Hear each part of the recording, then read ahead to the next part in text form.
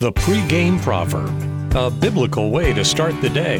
Here's John Rayner. We check in with our Proverbs today, and today's word points out that a suck-up never advances. Proverbs chapter 22, verse 16. A person who gets ahead by oppressing the poor or by showering gifts on the rich will end in poverty.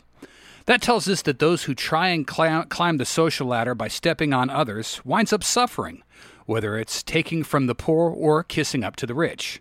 Folks who are doing that worship money and status as their God, not the true God, who both exalts the lowly and humbles the proud.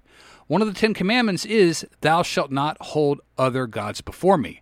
The sad irony is that someone who worships at the altar of Benjamin Franklin ends up in poverty, getting the very thing that they spent their lives so hard trying to avoid. Thanks for listening, and God bless you. Have a great day.